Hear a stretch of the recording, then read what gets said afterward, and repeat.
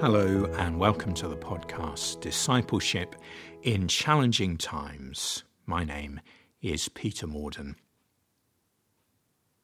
Going to read today from Psalm 119 beginning at verse 9, and then we are going to reread some verses from 2 Timothy and chapter 1 and also add in some extra verses. So we will read from verse 1 to verse 5 today.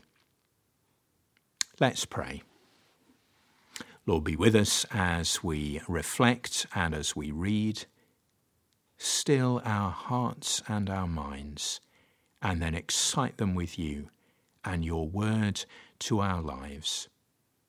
Be with us by the power of the Holy Spirit, we pray, to the glory and praise of your name, Father God.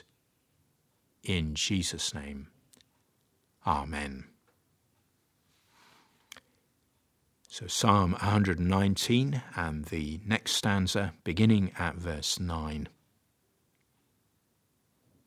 How can a young person stay on the path of purity? By living according to your word. I seek you with all my heart. Do not let me stray from your commands. I have hidden your word in my heart, that I might not sin against you. Praise be to you, Lord. Teach me your decrees. With my lips I recount all the laws that come from your mouth.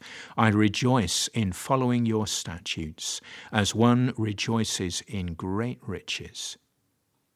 I meditate on your precepts and consider your ways. I delight in your decrees. I will not neglect your word. And then over to 2 Timothy and chapter 1. Paul, an apostle of Christ Jesus, by the will of God, in keeping with the promise of life that is in Christ Jesus. To Timothy, my dear son, grace, mercy, and peace from God the Father and Christ Jesus our Lord. I thank God, whom I serve, as my ancestors did, with a clear conscience. As night and day I constantly remember you in my prayers. Recalling your tears, I long to see you, so that I may be filled with joy. I am reminded of your sincere faith, which first lived in your grandmother Lois and in your mother Eunice, and I am persuaded now lives in you also. So, Paul shares grace and mercy and peace. How is he able to do that? Well, he's first received it from God the Father and from Christ, his Lord. They are the source of these things. He passes them on. He can share in the power of the Spirit because he has first received. We thought yesterday about receiving these things from God. And today we think about passing them on in the power and the strength that God gives to us. In a sense, we're a bit like waiters in a restaurant or a cafe. We share what has been given to us.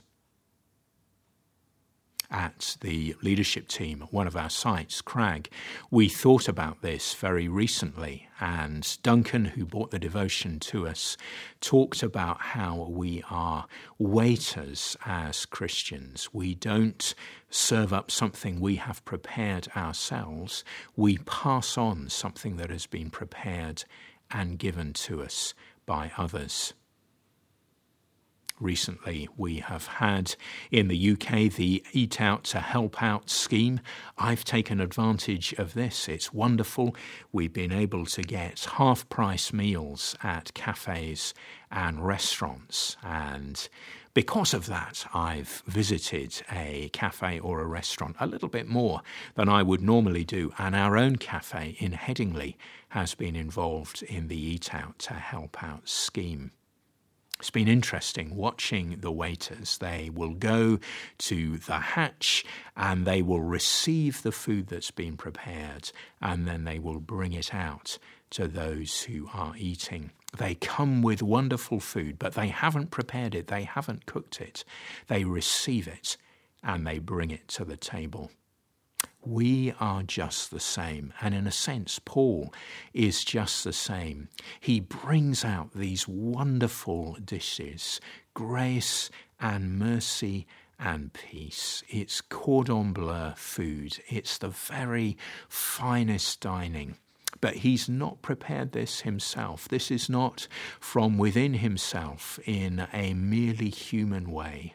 Rather, he has received this wonderful soul food from God himself, from Father God, from the Lord Jesus Christ, the amazing dish of grace, the wonderful meal that is mercy, the tremendous dessert that is peace. You can tell that I'm getting into this and I'm thinking about this image. I think it's wonderful. It's mouth-watering food. We receive it for ourselves and we pass what we have received from God on to others. And so there is a commitment to receive and a commitment to share, a commitment to be waiters in the economy of God. The good and wonderful things that we have received, may we pass them on to others. Do you know the grace of God in your life? If so, share it with others. Do you know God's mercy as a banner over your life? If so, share that life-giving food with others. And do you know God's peace, even the peace that passes all understanding?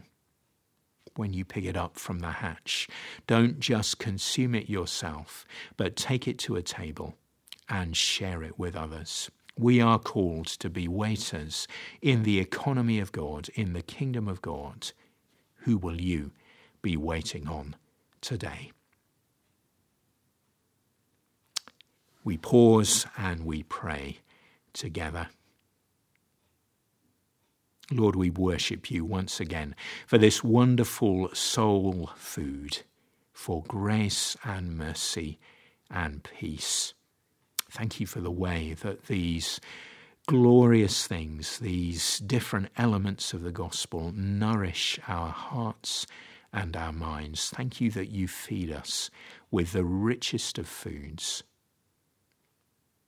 Help us not just to receive it ourselves, but help us to wait on others, and in the power and the strength and the direction that you give, share this with others. Help us to make this concrete and real in our lives. May these not just be good thoughts, but may we translate it into action. Show us the people that you want to wait upon, even today, even tomorrow. Give us the opportunities and strengthen us in your service. We ask it in Jesus' name. Amen.